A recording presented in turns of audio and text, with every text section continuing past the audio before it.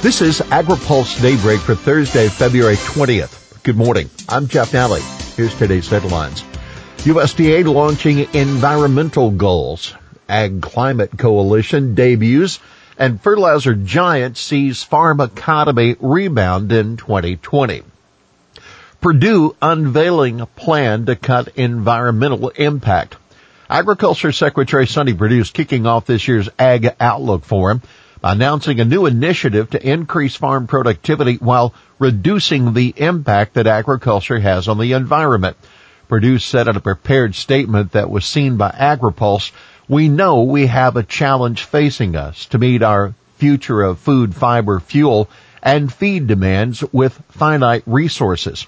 USDA's Agriculture Innovation Agenda is our opportunity to define American agriculture's role to feed everyone and do right as a key player in the solution to this challenge."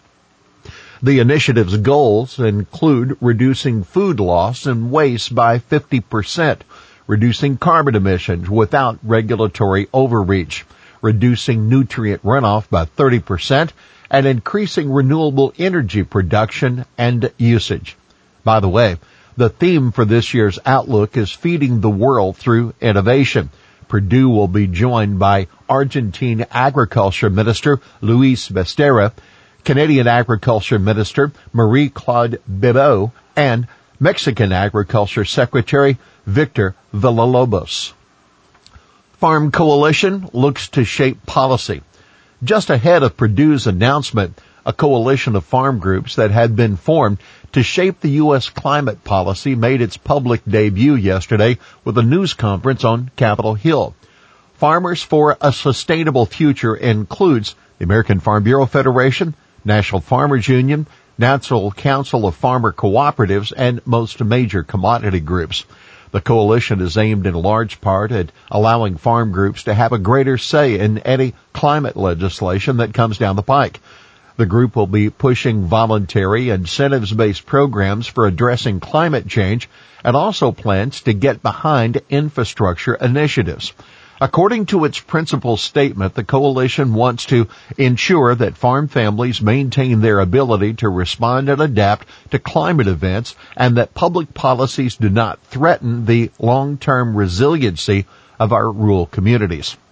Now, keep in mind, the real test of this coalition likely won't come until 2021 at the earliest, and that would depend on the outcome of this fall's elections. If Democrats win the White House and Congress, lawmakers will be under pressure to move a major climate bill and potentially a tax on carbon.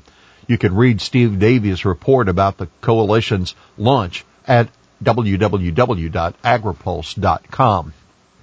Democrats debate fracking ban in China. Climate policy got an extended airing in last night's Democratic presidential debate in Nevada, but there was no mention of agriculture's role in the issue. Much of the back and forth focused on whether fracking should be banned and what it would take to bring down global emissions. Former New York Mayor Mike Bloomberg, who was appearing at his first debate, joined Minnesota Senator Amy Klobuchar in arguing against a fracking ban. Bloomberg also said it was critical to get China to reduce its emissions while warning that India was becoming an even bigger problem.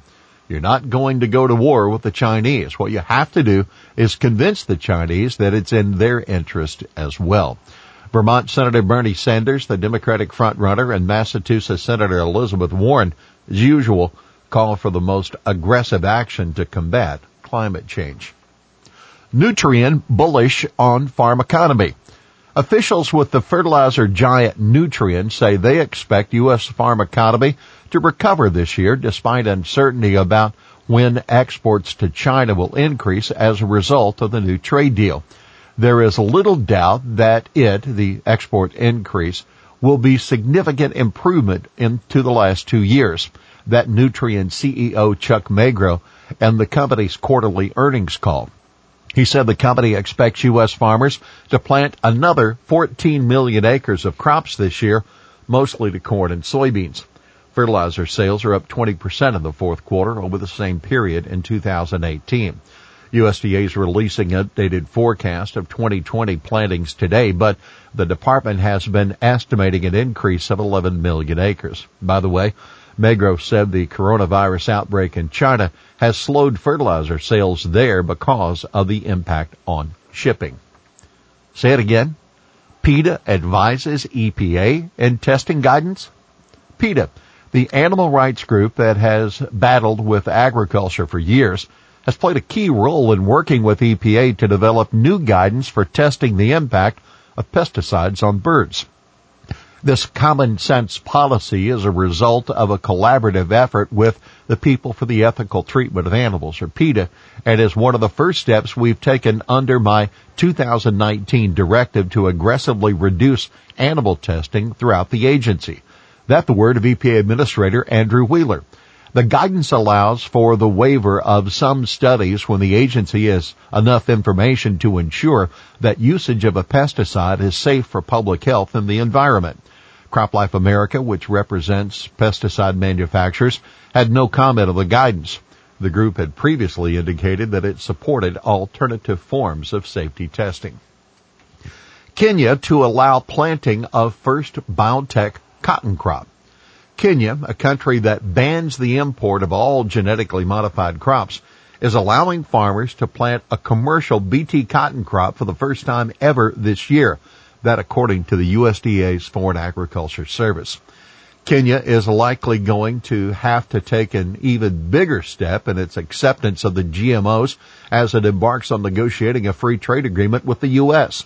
The Foreign Agriculture says the import ban on genetically engineered products remains, denying many Kenyan producers and industry access to the best available science, limiting genetic engineering technology, adoption and acceptance, and severely unduly restricting commerce, trade, and regional food assistance.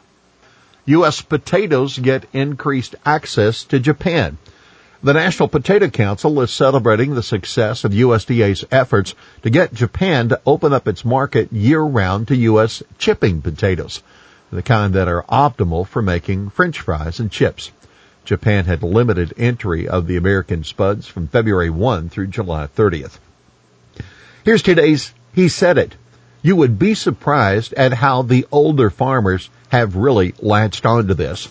That's Zippy Duvall, president of the American Farm Bureau Federation, when asked by a reporter whether there is a generation divide among farmers when it comes to addressing climate change. Well, that's Daybreak for this Thursday, February 20th. Brought to you by Watkinson Miller and Dairy Management Incorporated. For the latest news out of Washington, D.C., visit agripulse.com. For AgriPulse Daybreak, I'm Jeff Allen.